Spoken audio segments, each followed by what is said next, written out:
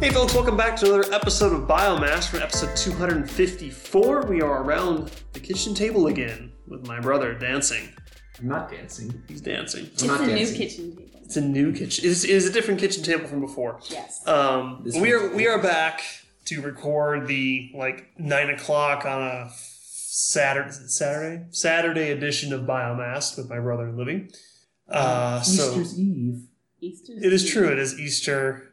Easter's Eve, called right. Easter's Eve. Yeah, should probably be the episode title. Yep, Easter's Eve. Now canon. So let's start with some introductions, starting across the table with Dante. Tell us who you are. You just said who I am. What's worse, him or Zell? Because usually Zell's like, hi, I am Zell. And that's it. He's probably thinking after 200-something episodes. But he's actually kind of new. I'm not kind You of... are? I'm boring as hell. Dante has to say who he is, what No. his age is. No, I'm not. I'm But 50. they'll say hobbies ASL. and something that someone wouldn't know about you from seeing you. You know how they do it in Yeah. round tables? No. So he actually is not a druggie. I'm not a despite druggie. looking like a druggie. I don't look like that much of a drug. You can't You see him, could- but he has you- about 14 inches of blonde hair. You could 14 braid. inches You is could pretty impressive. You could probably braid your hair into your Oh, ass hair sorry. at this rate. Like one giant braid straight down the back and goes down both legs. Oh, Okay. no. We're degrading. No. All right, Livy, you're up. I'm Livy and I'm disturbed by that mental image right now. You don't want the Viking ass braid? No. Okay. It's like a thong made of hair. You can I tell saw that a we've... lot of Vikings last year. None of them look like that. That's true. It's been a little been a over a year year. now since we were in Iceland. And the show has degraded this much. Icelandversary. Icelandversary. I just imported their salt again. Because their volcanic rock salt It is lasted amazing. a whole year. That piece of volcano. That $29 thing of salt lasted a whole year. And that was the cheapest thing you bought there. Right? Oh, that was God. cheaper than lunch. Yes, it was. The lunch was covered in it. I am Pokey Draven. I help host the show. I drive this shit show of a train. And so we kind of mixed bag of stuff. I know that we got to talk about it. So Star Wars Episode 9 trailer. Oh, yeah. I know Libby didn't watch it No, because I didn't. she did. So The most... Wait, what? Trailer of the whole goddamn... Is this a spoiler warning? Or it's a trailer. It's out. Oh, I know, but... Oh, that's What fair he's enough. saying is don't talk about other movies. Are you? No, more so if somehow you haven't seen the trailer. No. Okay, fine. Okay, go watch the trailer and then listen to us. Okay, go ahead. There you go. It's just kind of, it's honestly like, okay, we get this, got that. And then it gets to the end with the damn Emperor thing. It's like, Well, okay, so let's break it down a little bit. So, trailer opens up the with, trailer opens up with Rey in the desert, and she's gonna do this it's got a lightsaber, and she's gonna do this backflip thing over a TIE interceptor. yeah. Okay, so we don't really know what's going on with that. Yeah. But it does have Luke narrating a lot of the trailer. Which means he's probably a Force Ghost. He's a like Force Yoda. Ghost. I mean, he even says, no one's ever really gone. We can retcon fucking anyone back into the story by making them a Force Ghost. Well, but I mean, that's what they did to Yoda for ever. Right. So, I mean, you're going to see Luke Skywalker in there. At least a Force Ghost. Well, obviously, he's dead. We haven't seen any resurrections in the Star Wars universe, but you've got Force We Ghosts. weren't shown a body, right? It's true. He just faded away. Yeah. Okay, fate logic. Once they fade away, they're actually dead. Yeah, so he's most likely probably dead. Phase watch. But that's how it is. Keep that weeb shit out of here. So if you've got Luke talking, and then obviously at the end it's got Emperor Palpatine laughing right after Luke says, "No one's ever really gone." Well, and then, what the interesting thing is people are like, oh, why is it Emperor? They're looking over a chunk of what's pretty clearly a giant chunk of the Death Star 2.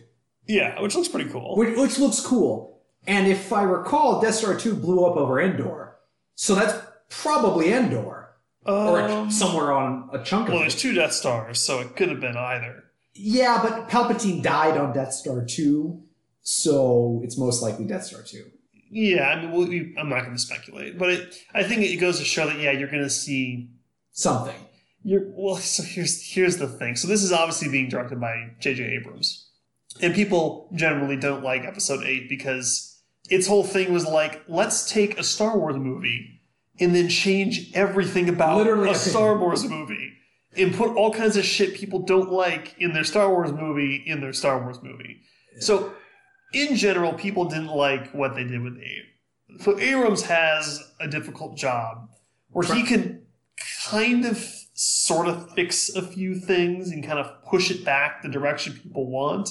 But it's tough when you can't constantly it came out 2 years ago. Not that 8 was completely bad. I mean, for the most part, I thought 8 was okay. It wasn't the best. Okay, so you had...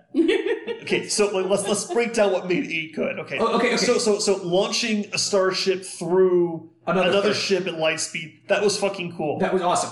What else is good? I liked that. I liked Yoda showing up and like nuking the tree. Yeah, with that was kind of cool. It was kind of cute. The little Easter eggs were kind of cool. The porgs were the best part of the movie, and Chewbacca eating the porg and then like the little one. that part was funny. That was funny. I think the ship warping So with another ship was still... That was the best fucking part of the and movie. only because it was being done by the bitch you didn't like. Yeah. The whole time you were made to hate her, and then she just...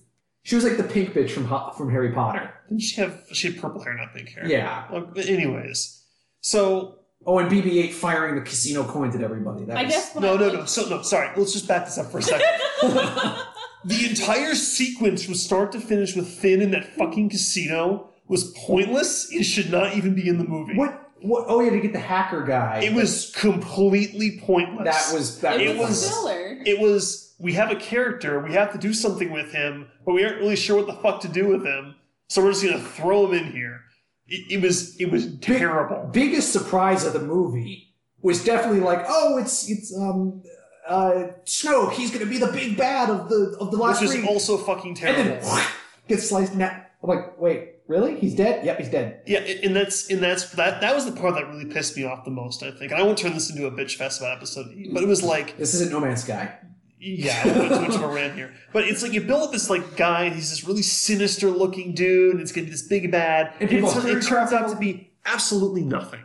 It was got no time for that. Yeah, like okay, in the lightsaber fight after that part was cool, but I was so pissed off at that point by Snoke just getting like one off in 3 seconds. Well, I was waiting for it. I was honestly waiting for like him to be like on the ground and then like force choke somebody, but nothing. But no, you get nothing. So Abrams has some opportunity to fix some shit. Like he needs to steer it back towards episode 7. Well, the hard part is that people generally like 7. I think, but their complaint, and it was understandably, it was kind of a rehash of A New Hope. I get it, but it was kind of like almost like a soft reboot of okay, that's fine. It's something familiar, and they wanted to move away from that with 8, but they went like 350 million times the wrong too far. It's like what everything hated about the pre-sequel, or not pre-sequels, the prequels, and then keep going. So they need to steer it back so it's not just the same thing as another movie, but obviously get it closer. Yes. But the tough part is you've got now, okay, how do we deal with Kylo Ren? And he's just like... Oh, his face is so dorky. I think he... Here's the thing, is I think he has good potential to be a very interesting character, but I can't see him as the big bad in the Star Wars universe. He's just whiny. He doesn't have that, like... Because like Emperor Palpatine, he was like this evil, twisted, broken old guy. Snoke was kind of, again, this evil, twisted guy, and you're like, yeah, this is great. This is going to look fantastic. And then you've got, all I can think of is Matt the radar tech from the SNL skit. But whenever I see him, I'm like, I know you're conflicted because you get granddaddy issues, but you're still Matt the radar tech, and I still don't have my muffin. Maybe he needs to have his face fucked up more. I mean, Palpatine had a messed up face. Snoke had a messed up face. Darth Vader had a messed up face. He had a messed up face for like 3 seconds, and then they fixed him with fucking surgery drones. It was all pointless again. Of course, because he had to be shirtless too. Don't even start with that. The weird. Like, again, he goes, why did he have to be shirtless? Because he had to be shirtless. It didn't add anything. It was shirtless. Just so It weird. added shirtless. I swear that he was CG. So let's bring this back in. So we've got... So I think there is perhaps some opportunity with what they're hinting at. Like, oh, okay, no one's actually gone. So you could have Force Ghost Palpatine. You could have Force Ghost Snoke. You have opportunity. You could have Vader in theory, or Anakin, whatever. Yeah, but he kind of went through his redemption, so he's good now, you know. Yeah, I've seen way too many fan theories on YouTube. Yeah, we'll not even go there.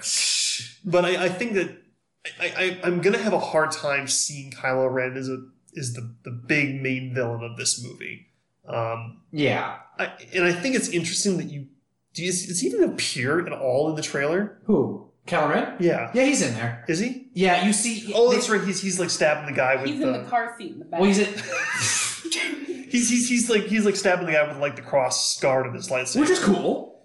I've The never. most redeeming part of him has the cool lights. Yeah, I've never of the more recent Star Wars films, the lightsaber fights have always been really good. Like that's always been pretty consistent. But I don't know. We'll have to see if he's meant to fill that role, or if Abrams is going to try to kind of use some Star Wars Deus Ex Machina to kind of get something else in there to be really the true antagonist. Yeah, I still think. Well, what's interesting is they were talking about the Palpatine laugh, and somebody was listening to it, and people are, yes, it's still a theory, but they're like based off of some things that crap.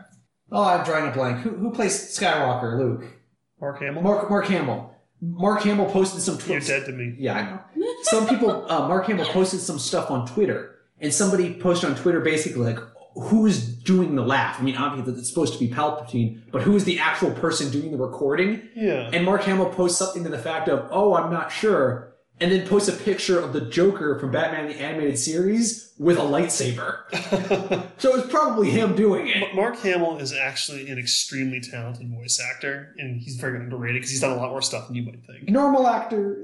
He's okay. He's okay. He's too much of a dick in episode 8 for me to really like him, so hopefully they can kind of bring him back to being less of a douche for no reason in episode 9. Because he's just moody. He's like fucking 55 and moody. Okay, so anyway, so what brings me back to kind of this thought is the title kind of, I feel, kind of gives it hints. The title of episode 9 is Rise of Skywalker. Okay, well, as far as we know, every single Skywalker at this point is now gone. Yeah, but I think it would be too obvious to just say, "Yep, it's Rey's." No, I honestly, I think it's exactly that. Maybe as Kylo Ren. Well, I think they're ultimately they're somehow siblings or cousins of each other. Probably cousins would make more sense. Because Leia. Well, cousins make more sense romantically. Well, yeah, because Leia was obviously technically Skywalker, so true. So, and then that would make if Luke had a kid and Leia had a kid, then they'd be cousins. And they were in the books, which we know aren't canon anymore. There was always the Solo twins, right? Yes. And they kind of drew from that, and that's where they got Kylo Ren from. I feel like this would be appropriate permutation that you have Rey be, the descendant of Luke, and Kylo Ren being the descendant of Leia, because they do have that parallel thing there. And yeah, we had the whole like, oh my God, who's Rey's parents? And then they in the 8th, like, oh, they were nobodies. They can very easily go, he was just bullshitting you to get into your head. That's an easy fix. Mm-hmm. And I think that I almost feel like this episode title is like, don't worry guys, we're fixing some of the bullshit. Please come see our movie, or Disney's not going to be happy. And we guarantee lots of lens flares. I'm sorry. He did better with episode 7, but I think the point is that they're trying to kind of redeem it a little bit, because Star Wars has not been great. The last couple movies, Solo was not a great movie. 8 was not a great movie. 7 I enjoyed 7. Some people didn't like it. Rogue One was fantastic. Rogue One was the best one they've done so far. Oh yeah, Rogue One was great. That's actually probably my favorite Star Wars movie. Well, and it's also one of the biggest loopholes that nerds debated about for literally 40 years is why is there a port? It didn't feel forced, and I think, and I'm no Star Wars buff, so there could have been inconsistencies, but it felt like it meshed pretty well with what the average consumer of Star Wars understood. And it filled in, unlike Solo, it filled in a nice chunk of time. This is what happened, and also the fact that literally it leads up seconds before the start of episode 4. Right. That's just what was so great, is it just goes, yeah, boom, episode 4 is like 5 seconds later. Yeah. Yeah, that was good. So obviously we'll go see it. It's coming out this December. Well, yeah, it'll probably Yeah. probably be their opening night. So, it's people are still going to see this. I just hope that it fares better. But I swear to God, if someone force flies through space, I'm done. I'm walking out of the theater. Why did they do that? Like, they could have just easily said she got, like... I was done with that movie at that point. Because I'm like, well, because at that point, like, oh, damn, that was quick, and then, magic! Like, I was done with the movie, and then the, light speed through the spaceship brought me back, and then Snoke getting stabbed pulled me out of it again. I was but what kind of brought you back was Luke fucking with Kylo Ren with the Force Ghost. It felt out of character. I didn't think it was that great. I thought the concept of him force projecting was cool, but the way he was acting, I was just like, this isn't the Luke Skywalker I grew up with. Well, did you see the battle with and I forgot his name, the Finn? Twisted Snoke. Leader or something. The swipe left that they did on him was just stupid. Swipe. Oh god, it's so stupid. Anyways, well, did you notice that she has the blue lightsaber? Yeah. Which means that she must have fixed the one that the glasses woman gave her. Or she had. Yeah. Yeah, so we'll see where that one goes. So speaking of filling other plot holes, I don't think you probably saw this trailer, Dante, but did you see for Jedi Fallen Order? No. So, just to kind of fill people in, this was actually announced very awkwardly at E3 last year, where they pulled the director up out of the audience. It's like, so you're working on a Star Wars game? He's like, yeah, we don't have even a title block yet, but it's called Jedi Fallen Order, and it's coming out. It's going to be great. Yeah. Was it more cringy than Randy Pitchford's card trick? There's a difference between a moment of awkwardness and then just painful for 45 minutes. So just to bring this back, this is done by Respawn Entertainment. Oh, Titanfall. So this is the creators of Titanfall. So Ooh. So for the record, they make really, really good games. The only concerning part is, of course, the fact that they were recently purchased by EA.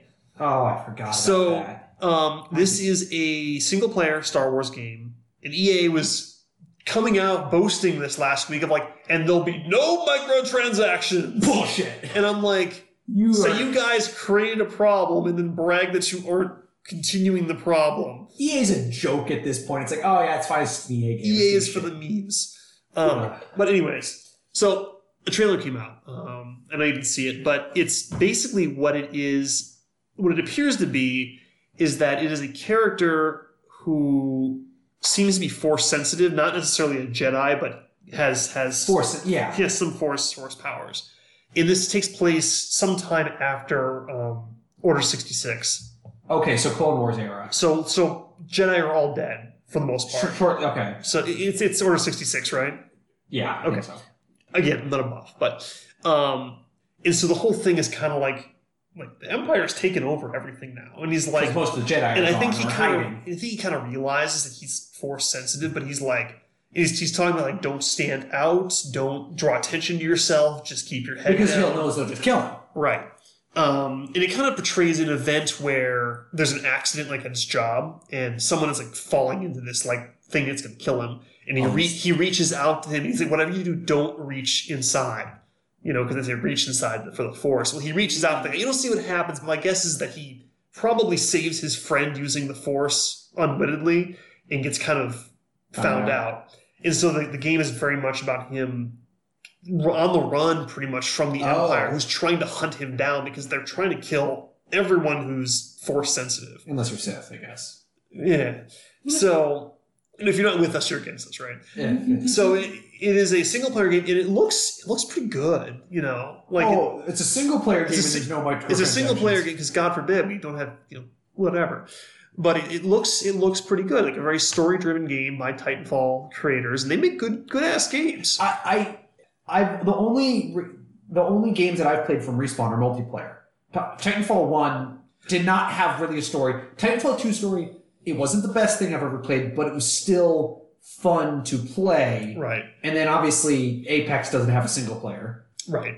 And I'm not sure how many single player games they have under their belts. Yeah, I'm not sure. I only know Respawn because of Titanfall. But this is interesting because several years ago when Star Wars Battlefront 1 came out, and people were and EA had shut down a studio that was working on a single player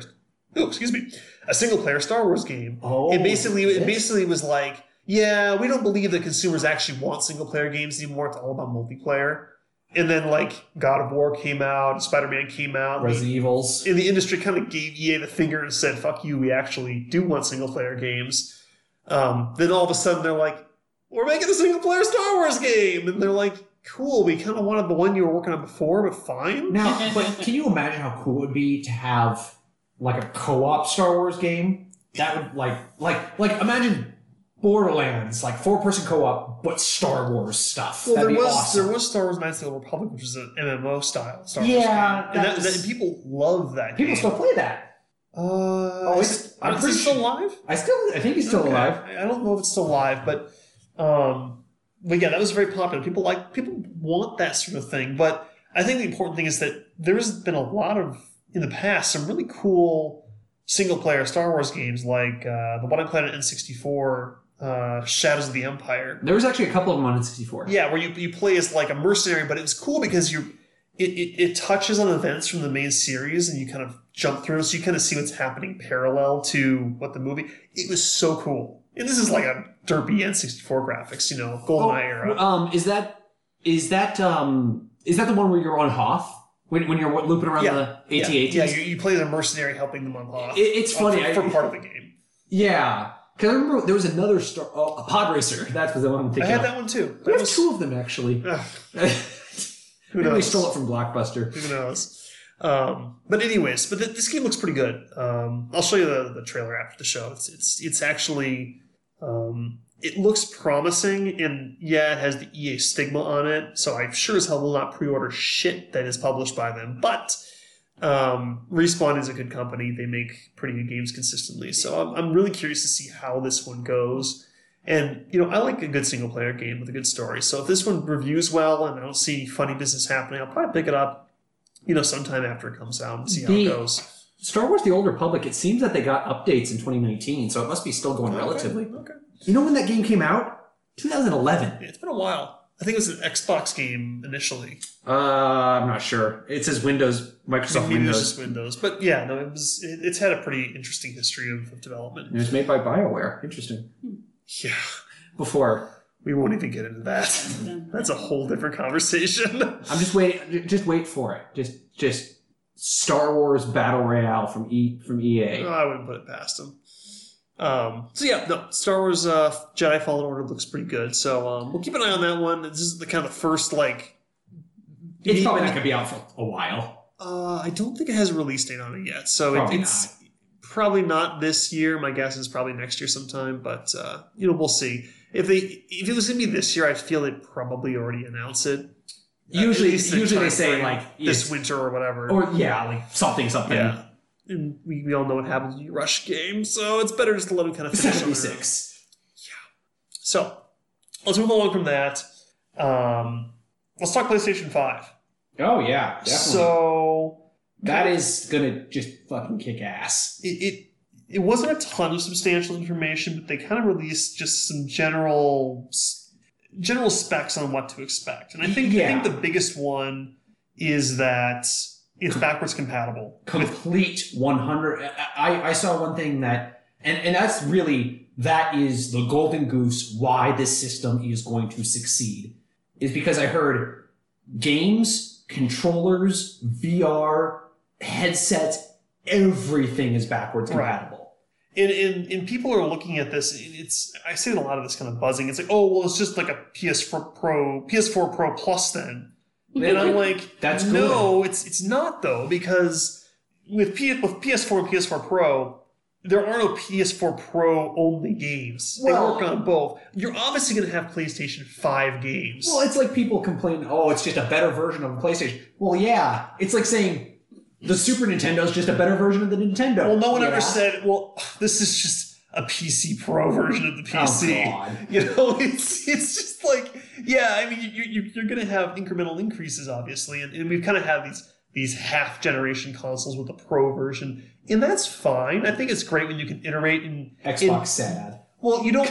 I mean, obviously, between PS3 and PS4, there's a huge jump. Massive and jump. a big time jump in between. It was like 10 years, wasn't it? It's nice to kind of have that midway point where you can kind of update things a little bit. You can kind of bring a little bit more fidelity, a little bit better performance, but not break the... Because, I mean, the we were talking about this the other day, Dante.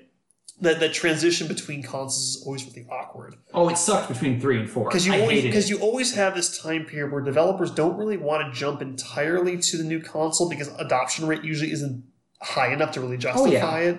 So you get like Destiny 1 where you've got the PS3 version, the PS4 version. And the game was held back for various reasons because of the PS3 edition. And eventually they have to go, we are cutting support for the older generation. Like, Wasn't it Rise of Iron for Destiny? I think it was, or was it Crota? Or was it Taken King? Taken King was the one that said no more PS3 support. And it sucks. I understand not everybody has the money, but it's like you have to move on eventually. Yeah, eventually. You know, it was basic quality of life stuff. Like you can't expand your vault space because of the PS3 version. And eventually kind of found a weird workaround to kind of make it work, but that's so weird. If you think me and you played the Destiny beta on a PlayStation 3. I did, yeah. And then I got my first PlayStation 4 sitting right over there with Destiny 1 as a bundle. I think we bought like 2 of them on Amazon with the white. We went to Game. We bought them online because I remember I got the box and we ordered it through GameStop though because that's how we got the special edition. Yeah, and I got the box and I remember turning on the PlayStation 4 for the first time. And I had I was sitting pretty close to my TV, and the entire entertainment center we had glowed blue with the DualShock. You're like, oh, yeah, cool. It was cool. But the point is that you always kind of have this awkward stage where it's like, you know, what do I do to develop for one or the other? Little Big Planet 3 was the same way. It was held back because of PlayStation 3. Yeah, and unfortunately, there's really no way around it because you obviously have to develop games for the new console. You can't sell the new console, but the adoption rate's usually not high enough where you can put all of your eggs in the new console basket. So you kind of want to bridge the gap so you can get people over the hump, and then eventually you can kind of go full production on the new it stuff. could be the same architecture too, right? Like if PS5 is kind of using the same architecture as PS4, byproduct of it is going to be backwards capability. Well, and I think... Mm-hmm. So I don't think it's like we did this on purpose so we can do this for you guys. It's just, it happens to work. Could PlayStation 3 do PlayStation 2 games?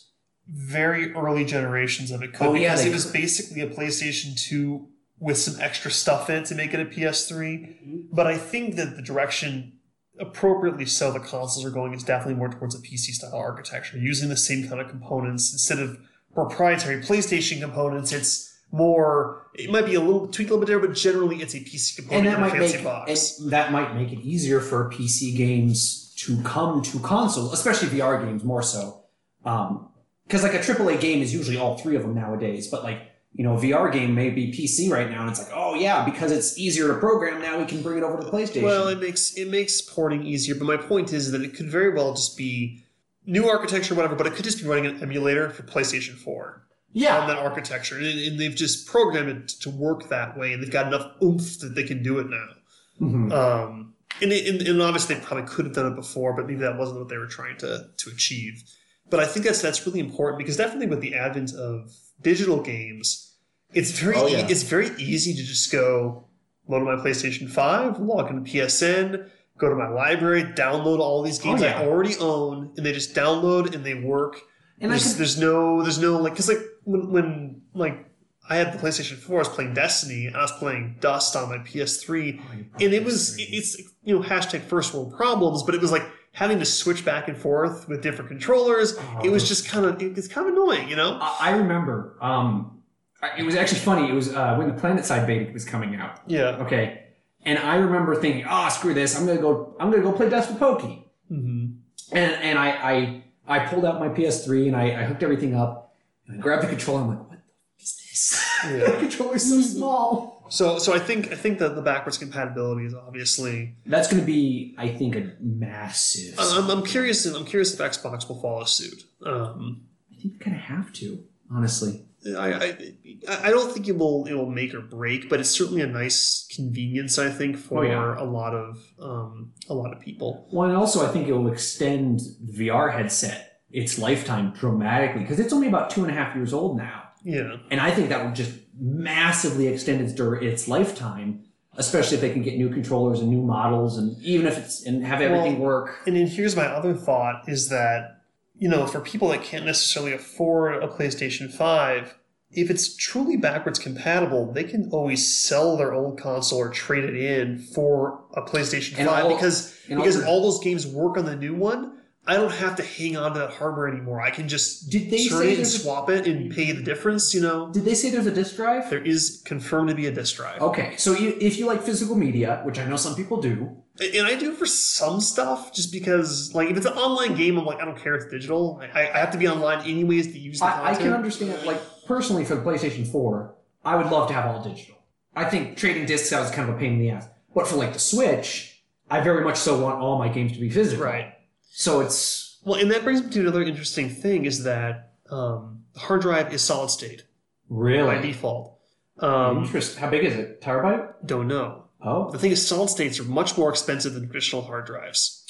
So my question is, how much space is this thing going to have at a price point that's reasonable? Yeah. Because that solid states are great, and they even say like you might want to put a solid state into your console because it does help with load I times a considered lot. it. I considered it. But how much space? Because with so much media that we download now, I think a terabyte stamp it should can. be... But terabyte solid state's expensive. It is. It's very I mean, expensive. you can look it up if you want, but I mean, just it's not cheap. Like even like Olivia's computer when I built it a few years ago, she's got a terabyte traditional hard drive, and I put the OS on a 250 gig solid state because the terabyte solid state was like $200 or something crazy, wasn't it it? was probably more than that. Oof.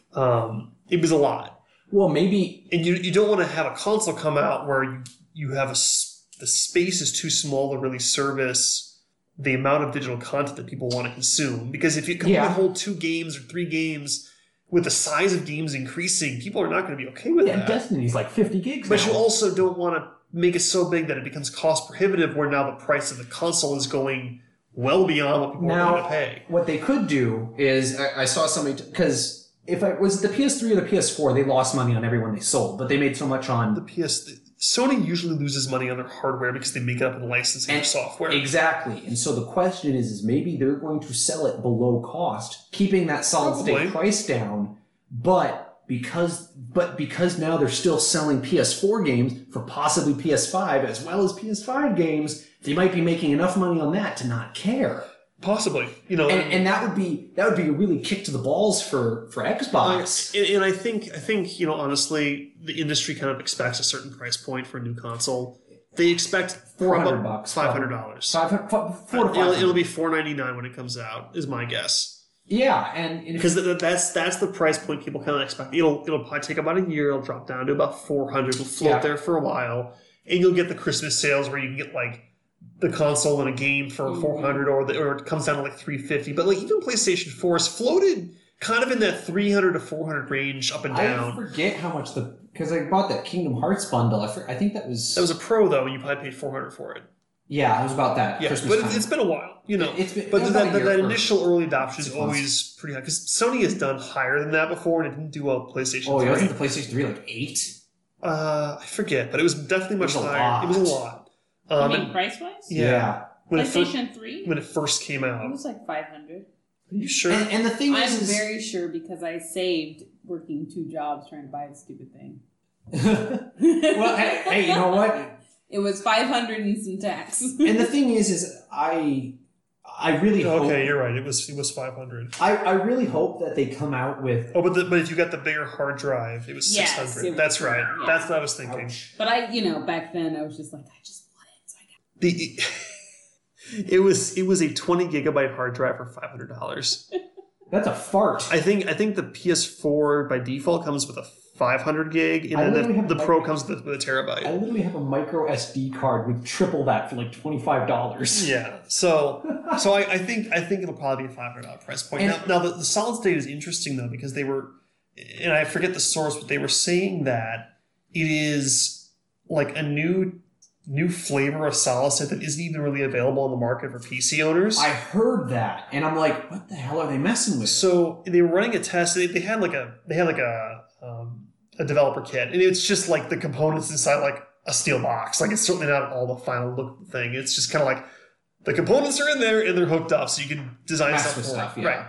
Right. And they loaded up. They loaded up Spider-Man, the PlayStation 4 Spider-Man Oh, game, like, and so and they had it side by side. They had a PS4 Pro and the PS5 dev kit. so the best PS4 you can get right, now. And so they took the character and they did a fast travel to a different part of the city, Mm-hmm. And it's an open world game. It's a big game, so it takes a fast little bit travel. to fast travel. I think it was 10 to 15 seconds to fast travel on the PS4 Pro. Which is respectable. It was 0.8 seconds on the 5. Holy shit. Now, granted, to be clear, that's a PS4 game running on a PS5. Who gives a shit? But It takes 10 minutes. it does show that jump in speed. So I don't expect instant load times for a PS5 game, but it's gonna be It's gonna get really nice. Well, it's like people expect the Switch to do not have load times. It's like, yes, it's everything solid. There's still a read time. Yeah, associated pretty much. with it, because it's gonna unpack stuff and Yeah, regardless. pretty much. But it's fast from the sounds of it. What'll certainly be nice is that for games like I don't know, like maybe a game that recently came out on PlayStation 4 that has exorbitantly long load times, it could be useful for that. But I can't tell if you're making a joke about Division or I'm making a Anthem. joke about Anthem. Oh, okay, gotcha. Division's load times are not Division's fine. Until you're trying to respawn while your guys' buddies are getting... bad. Okay, you load in once, and as long as you don't get your ass kicked, you're fine. Yes, fair enough. Like in Anthem, you gotta do a load screen, you go to the fucking toilet, and then you load screen and come back out of it. But it will definitely help with the performance, I think, of definitely the emulated PS4 games. Depending on the price. It's entirely dependent on the price and the size of the hard drive. I think that's great. If it's either a really tiny hard drive for the amount of money or a lot of money for a big hard drive, I would kind of criticize them to like offer a standard hard drive to keep that price down for people who want it. I think that Sony isn't stupid. That's true. I think that they know approximately, they've got to have the data on it. What is the average user's storage usage? Oh, I'm sure you can see it. So if our average user is storing 750 gigs of game data in games on their system, we sure as hell cannot make that lower than what the average consumer is going to use. Especially nowadays, because games are getting... Games are just going to get bigger. Yeah, I mean... So they they have to run some kind of analytics on it where... Or offer... Because I think there is a third-party... Like on PlayStation 4 now, there's a third-party external hard drive that is not branded, but it's licensed by Sony. So it's licensed to work with the PlayStation 4 by Sony. They could offer things like that, but honestly, I think really if they want to have a good user experience, you shouldn't have to buy a peripheral to make it hold the shit you're trying to play on it. A terabyte I would consider bare minimum. Like that's pretty standard now. Like especially even for PCs, like a terabyte is kind of the lower end. I'm not full on my PC because I have a terabyte of mine, but I'm getting close. I'm at like probably 800 gigs. Yeah, you gotta watch it, you know. And people are willing to delete games, but some people want to play 3 or 4 games and keep them on their PlayStation at the same time. They are going to want to have to unload and reload shit because of storage problems. On a weekly basis, I probably play about 5 games between VR. I play Apex every once in a while. I play Division with you guys right now. Yeah. So and the thing is, this isn't even just for like digital downloads. You think about like how many times you put a disc in. Oh god, day one patch. Everybody's got day one patch. Not even a day one patch. It often will copy the disc onto the hard drive because in order to give an appreciable load time, it has to be stored locally. It can't be read to get off the disc. So even if I put, you know, like I forget what game it was recently, where it was like if you downloaded the game, it was like really big. If you bought the disc, you put the disc in, you would copy the disc off and download the other half of the game. That was Division. Was it Division? Mm-hmm. Well, since we got it digitally. We got it digitally. Yeah. But because you were commenting on the download size when it was going, you're like, this wouldn't fit on a disc. And so that was their method. Even the way they look at it is this game is online only. You have to have an internet connection to play it. Therefore, we can reasonably require you to have internet to actually run the game. Yeah. I mean, they have to start leveraging cloud. You have to. Also, because, I mean, even in my area of work, a lot of our applications are in the cloud because we have to call on mass amounts of data. So yeah. And you're not going to store that locally. No. Well, and my guess is it probably still has a Blu-ray player in the PS5. And the thing if it can play PS4 games, it has to at least be a Blu-ray player, and there's no new medium out, so... There's I mean, maybe they're messing around with it. I know that some company came out with a 6-layer, or like a 6 or 8 layer Blu-ray. That's what they will improve upon, is it will be more layers of Blu-ray that it can read. I mean... Because I think can only stack layers so much on that damn thing. True, but the discs outrank what the PlayStation 4 can read, as far as I understand. Yes. So they need to improve the drive so they can put PS5 games that are larger on bigger discs. when did the PS4 come out? It's been a while. It was when Destiny came out, or at least when I got mine was when Destiny came out. It was about a year or so before that, because I got a Gen 1 on that. Oh, did you? Yeah, you had it before we did. But surprisingly, because I never get Generation 1 anything. And the thing is the thing is that I really hope, because I've seen lots of videos, because I follow PlayStation VR stuff a lot. I love PlayStation VR. Really? Yeah. Shut up. Tell us about it. Actually, I probably already heard it, but go ahead. But the thing, they found patent things that they're filing about new controllers. Sure. And a possible wireless headset that might only work with PS5. And I can understand this, that you can bring your old headsets up to PS5, but maybe the ones designed for PS5 have to stay there. That's interesting. I wonder It why was a that would be. rumor. I mean, like I said, this is from a YouTube video. Because the headset's only displaying the information. It's not really... Yeah, but maybe it requires some extra process, or maybe it because no processing happens within the headset for PlayStation VR currently, but maybe a wireless one would require some. Oh, a wireless one. Yeah, I'm talking a wireless. Because Probably not, but we'll see. But I'm like, so if, let's say, big hypothetical, they came out with a wireless headset that is only for PlayStation 5, I would probably buy that day one. I know you would, because you have disposable income. Oh, come on. PlayStation VR is awesome. I don't give a shit what PlayStation anyone VR says. is very good because it is a far more affordable and accessible version to get people into the concept of VR. And that is why it's actually being somewhat successful. 4.4 million units. Yeah, they're selling everyone else under the table. But that's because it's like I said, it's more accessible. And no, it's not going to take off and be $1 billion, get rid of monitors forever. It will always be kind of a niche thing. Side market. But side market's a good way to look at it. But I think it will persist the best on PlayStation or consoles if Xbox comes out with something. Well, that's the best thing about the headset. He goes, you got a PS4, a normal PS4? The best part of the headset is not made of cardboard. Oh, fuck off. I think it's funny. But that's the best part. It goes PS5, PS4 Pro, PS4. It'll all work. It'll work. Yeah, no, it's definitely an advantage. And I think that will work well for them moving forward. Oh, yeah. So, and there were some other details coming out. I don't have them in front of me right now, but I think that honestly having the solid state drive is interesting. I'm curious to see what the final specs of it are going to be. It's all about the specs and the money. Yeah, and the backwards compatibility is, of course, very nice. Because if you were able to retire an old console, like I said, particularly for people who maybe can't afford the upfront price, they can sell that to a GameStop or online or whatever and go and use that money to buy a new console. That's actually really smart for Sony because it gets people to buy a console sooner than they would have, because they can safely give up the original to get the new one and keep their entire library. Yeah, and that's why, I know that people, back when GameStop was a lot bigger, and when the PlayStation 1 came out, people were trading in their PlayStation 1s for 2s, because it was backwards compatible. Sure. So it's like, there's no reason to keep your old one other than just collecting purposes. I mean, I'll keep mine, because, I've got a sweet special edition version, but, it's... Well, it's not like you got 4 of them. Right.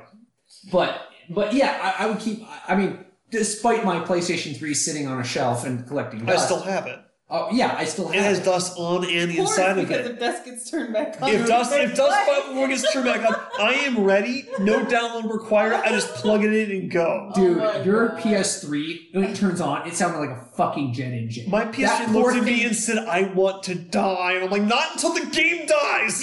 That poor thing wanted to die. Actually, the last day I played my PS3 was the day the dust was shut down, and I literally put it in a box and set it aside, and that was the end It's of it. still sitting on the same shelf I put it on when I got Destiny. Yeah. Destiny. It's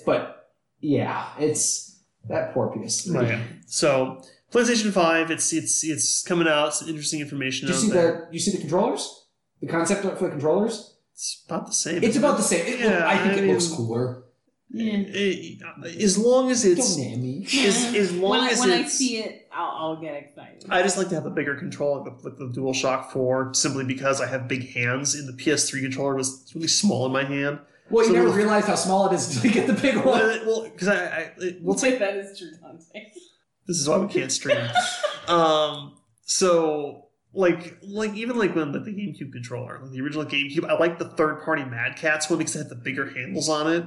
It's kind of how I felt about PlayStation 3 to the DualShock 4. Was this like I can actually hold this thing and I don't feel like I'm like holding this tiny little thing in my hands. I remember playing the GameCube controller with Mario Kart a lot, and I'm like, this is great, I love this. And then I go like, when Smash Ultimate came out, I'm like, oh, maybe I'll want to get one of the adapters so I can play on with my original. It feels tiny. And I'm like, this is so. You've gotten a little bit older since then too, so that's probably. Well, too bad our Mad Catz one got weird. The plastic disintegrated on it. Old as hell. But the point is that I think it'll probably stay about the same. They've obviously maintained the same shape with just minor changes throughout the years, and I think that'll be fine. So I'm not too worried about the DualShock 5.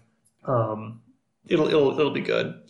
And in theory, as long as they're not adding more buttons, you could use the DualShock 4. Do they still have the stupid touchpad in the front? I think so. Like the thing that literally no one uses for a touchpad except for press this to open your map? No. It does. Dreams. The early access I can see very specific games like maybe Monaco games using it. Most games are like just use... It's actually a very core mechanic of creating in Dreams because you use it to... for fine stuff. You basically grab onto it and then you can adjust it with the touchpad. Yeah, no, that makes sense. But every other game uses the big button. Yeah, I've seen some games use it like you can swipe on it to do emotes. That actually work pretty well. Yeah, and some of the simpler VR games like it's kind of but you like swipe it and like little fireworks pop out of it. Yeah, no, I just laugh because it's been like the most underutilized part of the controller. Did you ever remember the launch thing and they're talking about look you can use the touchpad to type? I'm like wow, literally nobody ever does that. No one will ever do that. You're better off pointing at the screen with the light bar and moving. As long as you have the computer, as long as you have the camera. Have the camera, yeah. All right, so let's move along. My last topic I want to talk about. So Dante actually picked up a game for himself and then talked me into it and got me a copy, so thank you for that.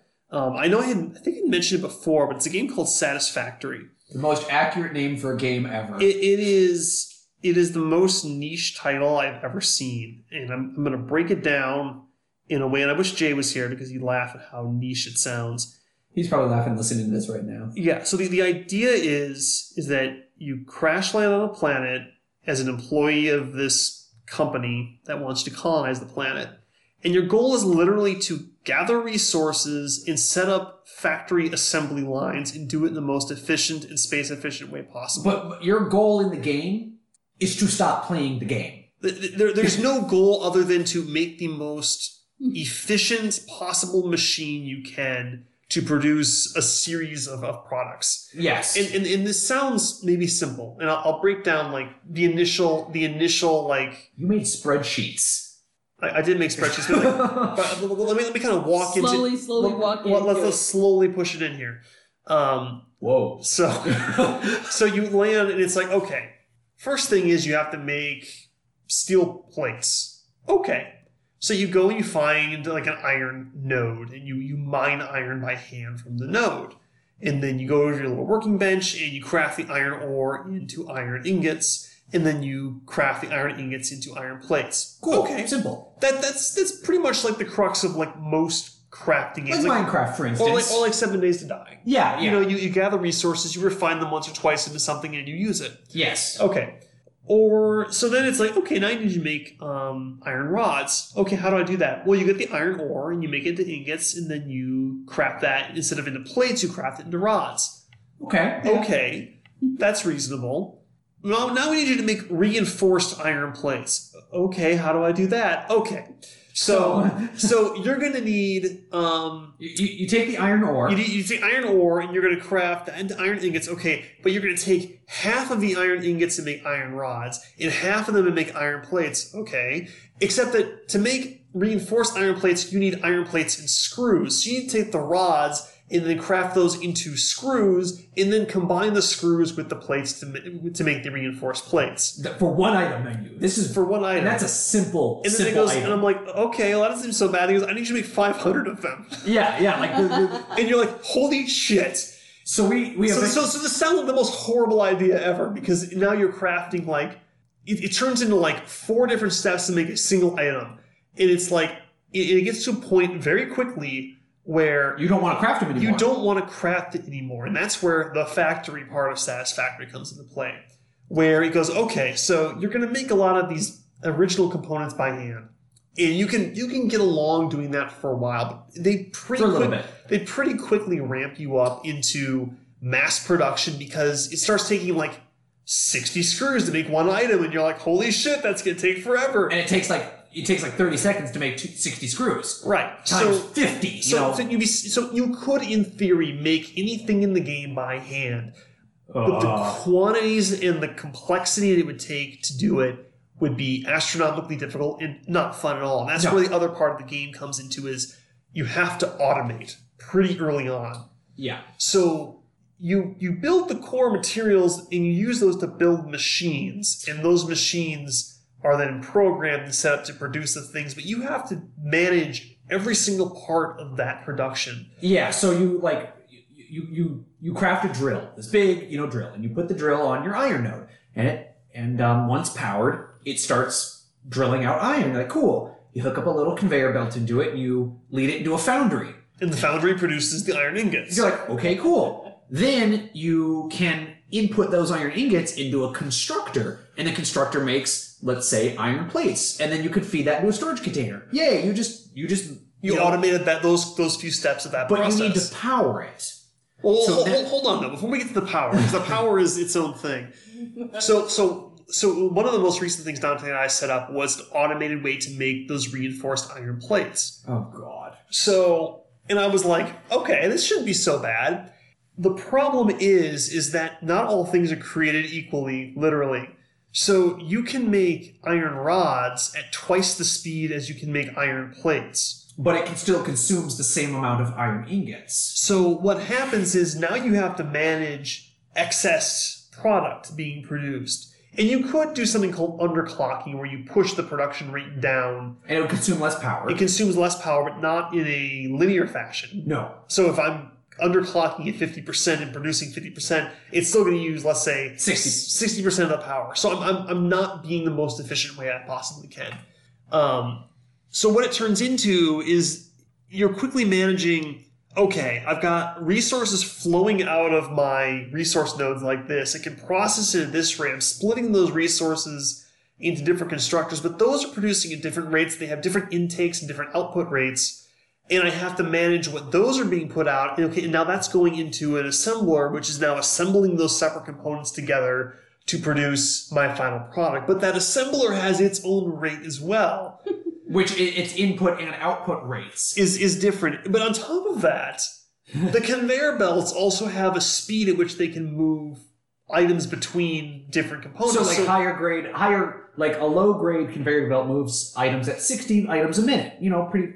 Now, then, like, grade 4 moves in at 450 a minute. Right. But the thing is that those are expensive, so you want to make sure you're only producing it at the speed that you really need it to optimize. Not to waste items. Not to waste resources.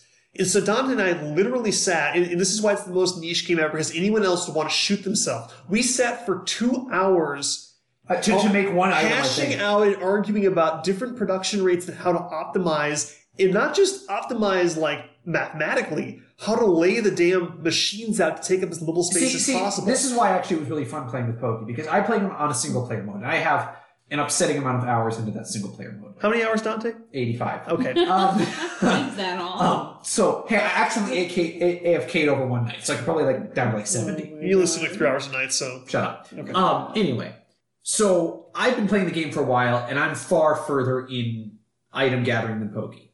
So I know how things kind of worked and how hitboxes work. So it was kind of great. I'm like, okay, Pokey, you do the math. Figure out how to do this. So he goes, okay, you need... Spreadsheets, man. So, yeah. I had my no joke up. You should see my notes. I have, diagrams of input-output rates. And he's taking pictures of this with his phone. And sending it to Dante so he can put this together for me. Yeah, so he was doing all the math. And he said, okay, a drill needs to go into some foundries. A foundry needs to go into some constructors. A constructor needs to converge here, throw it into the assembler, and then do it all on the other side. I'm like, okay. He sends me a picture. And he didn't believe me. He's like, the math doesn't work out. I'm like, just trust me. Yeah. Put it together. The math doesn't work. I guarantee you it's going to work. So we assemble everything, and nothing is backed up. Everything is running, because the machines give you an efficiency rating. Yes. So you can... so you know, if you fucked up, you fucked up. Yeah. And so it's like, and we're looking at all the machines at 100% efficiency, 100% efficiency. We're like, this is fucking awesome. We did great. And then, so Pokey did all the math, and then I figure out how to condense it into a small enough area, because Pokey says, no, we can't have the floor extending over that cliff. That would be ugly.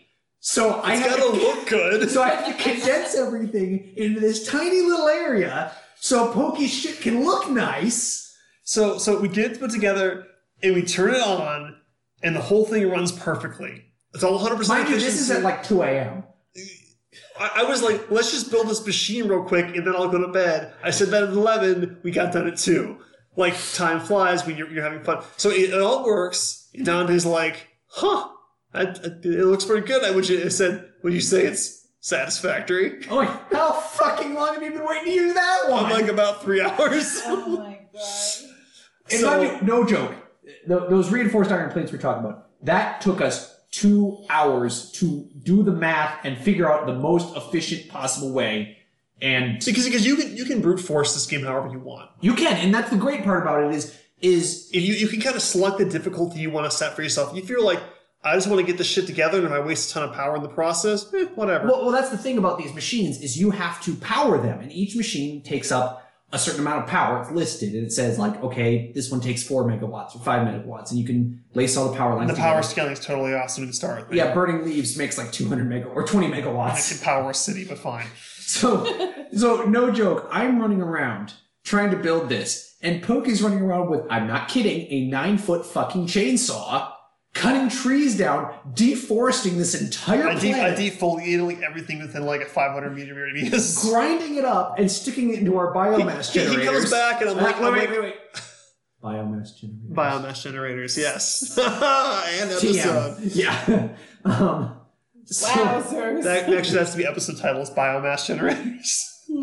So I come back and I'm like, yeah, I made 2,000 units of biomass. It's like, how many trees did you kill? I'm like, all of them. There was nothing It's living. like I went No Lorax kidding. on that freaking. I leveled a forest. we had to build our hub in this little area. I'm building stuff, and I look behind us, and there's just this fucking flat land, not a tree inside. I'm like, holy shit. And so I'm like, okay, I feel kind of bad about this because the trees don't grow back. Like it's not sustainable. Like it's an easy source of power early on, but it's not sustainable. So I said, we need to be sustainable. And Dante says, don't worry, I found a coal mine about 600 meters away from Global here. warming, here we come. So what he does is we go over there, and and that's the other part of this, is that resources aren't just wherever you want. You have to find them and then ship them. To your location. And that's not always easy because the location's not always accessible, and there's wildlife that's dangerous. Yeah, there's like skags. There's flying manta rays. There's giant flying man. There's giant fly ranch maze and fireflies that will literally set you on Right. fire. So we go and we actually set up basically a coal plant that's there With a drill. with a drill, and we build like a little biomass generator to jumpstart the process. But basically, the coal is being mined by the drill, runs into the coal plant, and the coal plant then turns around and powers the drill. As well as the excess coal is shipped off to... It's shipped to a truck depot, and basically what that does is, or a tractor depot, whatever. You can pre-program a car to follow a specific path, and so what we do is that the car rolls up, the coal is dumped into the car. The coal can also be used to power the car, so Yes. that gets pushed into the car, and the car then fills up as full as it can. And then it drives back to our main factory, dumps the coal off. That coal is then put into different coal generators, which then power the rest of the factory. Yes. And then it does this. So it's kind of a self-sustaining system. And granted, this game's early access, so there's really no downside to coal right now. It's kind of broken. Or oil. When you get to Yeah, but fossil fuels are broken as hell. But it kind of shows that a lot of it comes down to, how do I get this resource back to where I can use to it? process it. And do I process some of it there? Do I ship the raw materials here? How much do I do on site? You kind of have to make these choices because, like, we're using coal for power, but now we're running into everything we need to make uses steel. And I have to combine iron with steel. Sorry, I have to combine iron with coal to make steel. And the iron and the coal are not close to one another. No, most of the time. But, so now we're like, well, shit. We have our drills that are drilling iron, but those are producing plates, reinforced iron plates. But, so it goes, well, now we need to go find another iron node so we can combine it with coal to make steel. Right. It's like, oh, son of a bitch. But how am I going to ship this? And you don't want to waste too many resources. And they're making some changes so you can't abuse conveyor belts like you used to I ship think stuff? they are. According to some video I saw, I'm Sure. not saying this is real. It's just according to some video. So it's like early access. I'm working on some balancing, but it does raise a lot of these questions of how do I source my materials and really think about And it is what steps am I going to take. The thing is, the processing is not as simple as just feed materials into machines. It's not like produce iron and make two products and combine them together. It quickly turns into like, I have to go through 16 different steps of multiple byproducts to finally combine 4 different things to make a single product. And then that continues on as a material for other stuff. Yeah, and like I said, it's early access. I don't have... You're going to need a little bit of a beefier PC to... I mean, it's not like crazy. I've got an older gaming PC and I can run it. Granted, I have to put it to its lowest settings, but it is a very nice looking game. Yeah, it looks very good. It's a full first-person 3D, as opposed to like Factorio, which is of course a 2D sprite-based game. Yeah, and it runs the things that they did to optimize it, like when things are far away, the frame rate drops to high hell, so that you can still see it moving, but it's not like taking a lot of resources. Yeah, and I'm not a PC Master Race guy, so it works. As long as it looks really good. It runs pretty well. My computer's old, so it's whatever. I can't really give you a good feedback. The multiplayer runs pretty well. A little bit of some finicky stuff, but nothing. The multiplayer, I would say, it's host based. It's not server based right now. But there's only 4-person co-op, so it's not too bad. 4-person officially supported. There's ways to, I think. Oh, is there? I think there's ways to get more than 4. Okay, fine. They're kind of like, we don't really think you should, but if you want to try it, you can. Yeah. You're going to want a pretty strong internet connection. When I hosted the game, it seemed to run fine. When Dante hosted the game on slower internet, we had a lot of lagging problems. The internet consumption is pretty tough. And like I said, this is early access. This is not a full release. And I'm going to trigger some people because it's only on Epic Store. Yeah, it's an Epic Games Store exclusive. $30. Yeah, that's a problem for you, then fine. That's fine. Epic Store exclusive, it's $30. It is, if you like building games and if you like building games, if you like spreadsheets, it's a fun game. And it's like a game made for me. And like I said, Jay'd be laughing because I'm not literally making furniture, but I'm literally making table legs and the top and combining them together. Close enough. And it's really fun because like honestly though, when you get it all working and you see like those boxes of screws and everything is orchestrated, funneling into is this perfect orchestra of production. Like if you like the show, how it's made, and you love seeing like the mass production. This is basically build yourself how it's made. It is, all puns aside, but entirely intended, very satisfactory to watch it actually run once you get everything working. And that's why I said it's the most appropriate name for a video game ever. Yeah, it's a very satisfying game if you like that optimization of efficiency and aesthetics and production and that sort of thing. Yeah, I saw one video about a YouTuber who's doing it. Yeah. Okay, I said, I want the game. Next day I bought the game, playing a little bit, sent some screenshots to Pokey. I said, you're going to want this game. Well, I had my eye on it too because I played a little silly cell phone game. Factorio, yeah. No, it wasn't Factorio. It was like some freebie little cell phone game. Okay. Very simple, but I was just like, let's give it a shot. I had heard of Factorio. And even in the very simple stuff, I was like, this is pretty fun. It didn't run very well, so I wouldn't really recommend and the thing it. But the concept is there. Like I wish I could show you right now, but like no joke, I have oil production, and it's like, well, I need a lot of plastic, so you use it from petroleum byproducts. Yeah, and so I'll process it over here, and then so now I'm running literally 6 lanes of resources, shipping in gold and copper and plastic, and then I have power lines.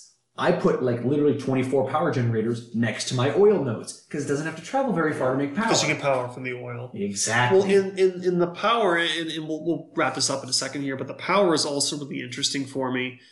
So I won't get into details, but I work in energy. I work for a solar company. So I deal with power generation, and I deal with utilities who generate power on a large scale. And we have a lot of challenges that we have to face and work together with to try to make everything work properly. Mm-hmm. Because obviously as a solar company, our production is very limited to during the daytime, but as a power company, they have to produce power to handle the surge that the grid sees during parts of the day. Mm-hmm. And there's no solar in Satisfactory yet, but I'm really hoping there is because I'm going to have a lot of fun with it. But I'm scared if they ever come with it. It is interesting, though, because it's not just as simple as, oh, your constructors and your assemblers just use X amount of power and that's how much you have to supply. They run on cycles. So they like when they turn on, there's a surge of power that they consume, just like a normal machine now. Like when your air conditioning unit turns on, there is a huge surge of power for a very short period of time. Before it levels out. But it's there.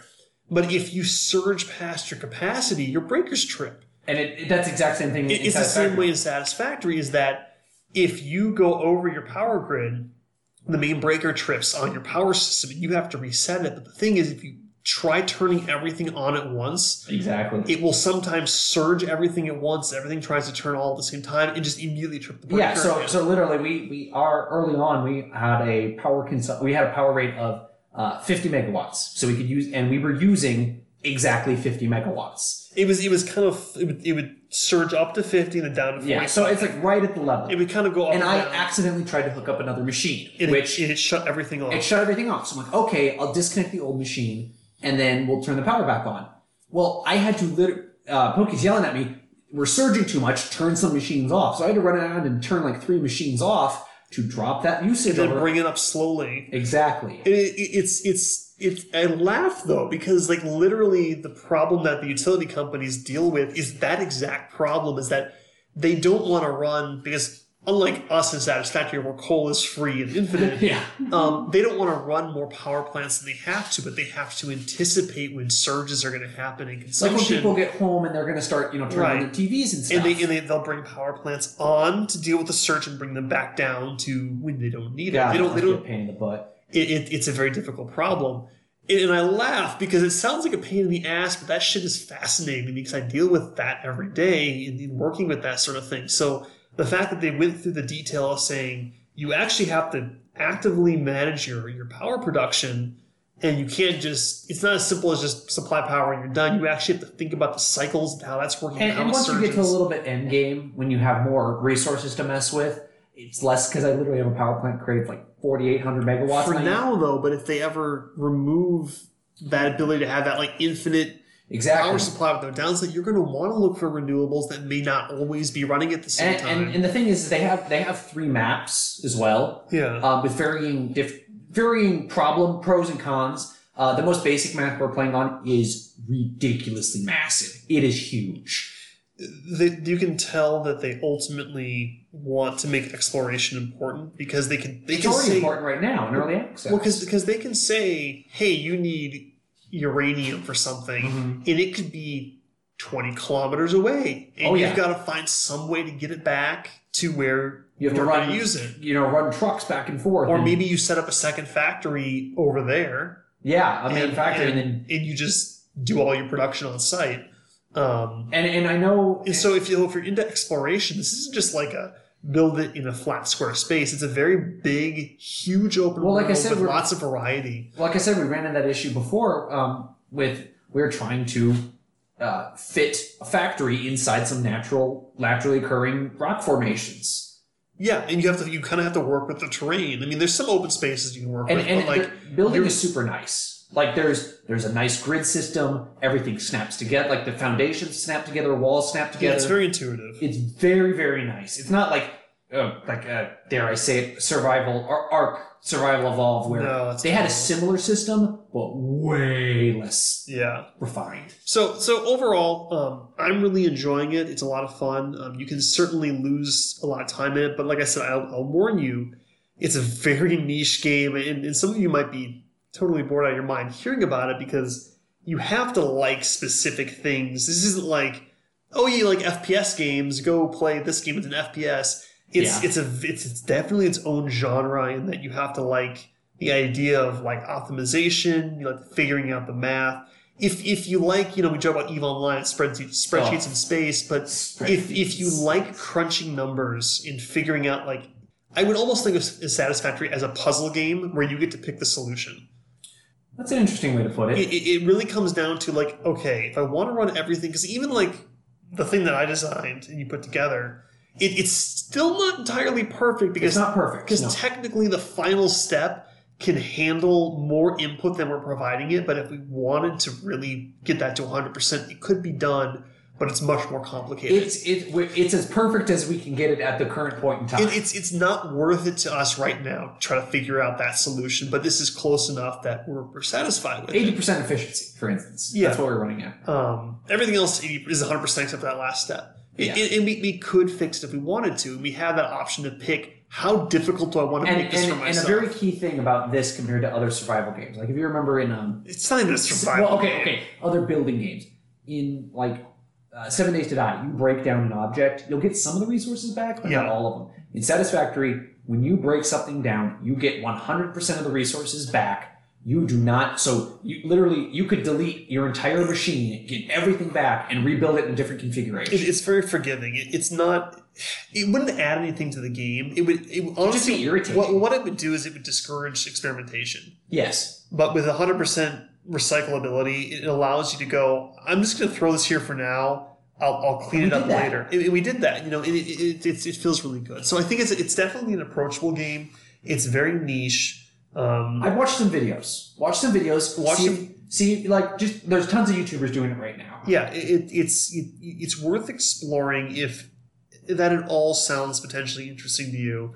And like I said, for an early access game, it actually is really well put together. It feels like instead of we made the entire game and it's like 50% done, it's like we made 50% of the game and it's like, it's very nice. It's very polished. Yeah. It's like 90% done. And it does have its little quirks, like vehicle physics are kind of a little wonky sometimes, but there's absolutely nothing game breaking that in 80 hours of play that I have personally found. And any glitches are just going to be funny. So basically, like I hit a rock and my truck flew 300 feet into the air. It happens, Yeah, like I said, so it's on Epic Game Store. I don't think it's on Steam. I honestly haven't checked. No, it's an Epic Game Store exclusive. So it's an Epic Game Store exclusive, $29.99. It's an early access.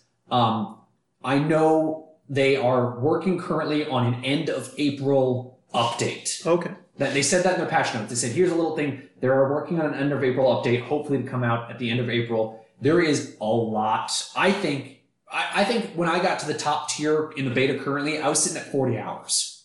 So you got about 40 hours of gameplay at its current state. Yes, and I could blow through it. And that's on a single map. And he touched on this a little bit earlier, but the maps vary drastically. So, like... The desert does not have a lot of biomass, but to start off with, but the resource nodes are much closer together. Yeah, so it comes down to, like, about how you manage your resources and the difficulty of, like, is it harder in the beginning and easier at the end, or easier at the beginning and harder at the end? Precisely. The map can change the difficulty. So even if you... quote unquote complete the game and you're like done with the final product you can produce currently, you can go to a different map and have actually a pretty different experience in how you approach the problems of getting to that. Very much so. Like I said, our map that we're playing on currently starts with tons of biomass, but the drawback is that literally oil for me is 100 kilometers away. I mean, you have to drive for a long time to get there, and that's what's nice about it. Is there's some variety. Yeah, so I said it's one of the better early access games I've played in a long time. Very polished for early access. It runs well. It's a lot of fun for me personally. It's absolutely not going to be for everyone. Like it's even more niche than something like Monster Hunter World. So Dante was a fan of that game. I was not a fan. It's like one of my favorite games ever. But yeah, so I would at least, like Dante said, he was go look at some videos online. I think Markiplier's doing one. Yeah, and the thing is, it's a fun game, and sometimes it's fun just to watch the factories. Seeing this sprawling landscape of factories and all the little interconnecting pieces. There's some satisfaction in you just seeing that. I mean, we're joking about it, but it's a satisfactory game. So that's satisfactory. Like I said, it's a lot of fun. We might do some videos on, I don't know. Maybe some just showing off stuff about, this is what stuff is. Yeah, and how we're going to basically start the end of the world through global warming and massive coal burning. But I have 85 coal plants powering my city. He's literally trying to kill the planet as quickly as possible. But yeah, so that's satisfactory. So I think we're going to wrap up the show on that one. We're a little over time here. So you guys have any shout-outs? They're all shaking their head no.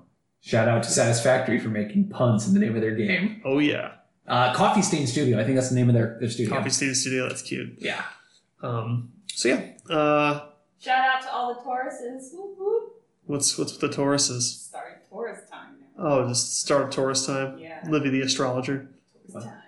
Oh my No, God. Pusheen told me. Oh, Pusheen, the Facebook cat. The great overlord. Pusheen the cat said it's tourist time, so it's tourist time. Oh my gosh. As for me, shout out to dinner last night. I had an awesome burger, and What was dinner last night? I had that burger Oh, at it was the. a cactus place. Santan. See, I went to a brewery, a local brewery, and I had. Did you commit cannibalism? I didn't eat a cactus. Oh. But I had a really good Hefeweizen beer. It was really tasty, and a really awesome Chipotle meal, bacon cheeseburger. It was spicy. You must was- be getting hungry if you're talking about food now. It was You delicious. just ate.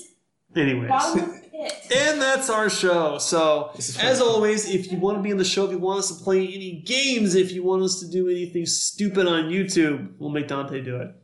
Just head over to biomass.com. Let us know in the contact section. Guys, please, I'm begging you, as the internet as a whole, please request that Pokey record himself playing Beat Saber. I beg of you. I can't do one of those anime girl overlays on my characters. I'm I bouncing around. pay to see that. Oh my god. Oh my god. I have a good little Please flood the inbox with requests for that. say. No one's gonna ask for that. The country roads. Country roll. Anyways, thanks for tuning in, guys. And as always, have a safe week, and we'll see you next time.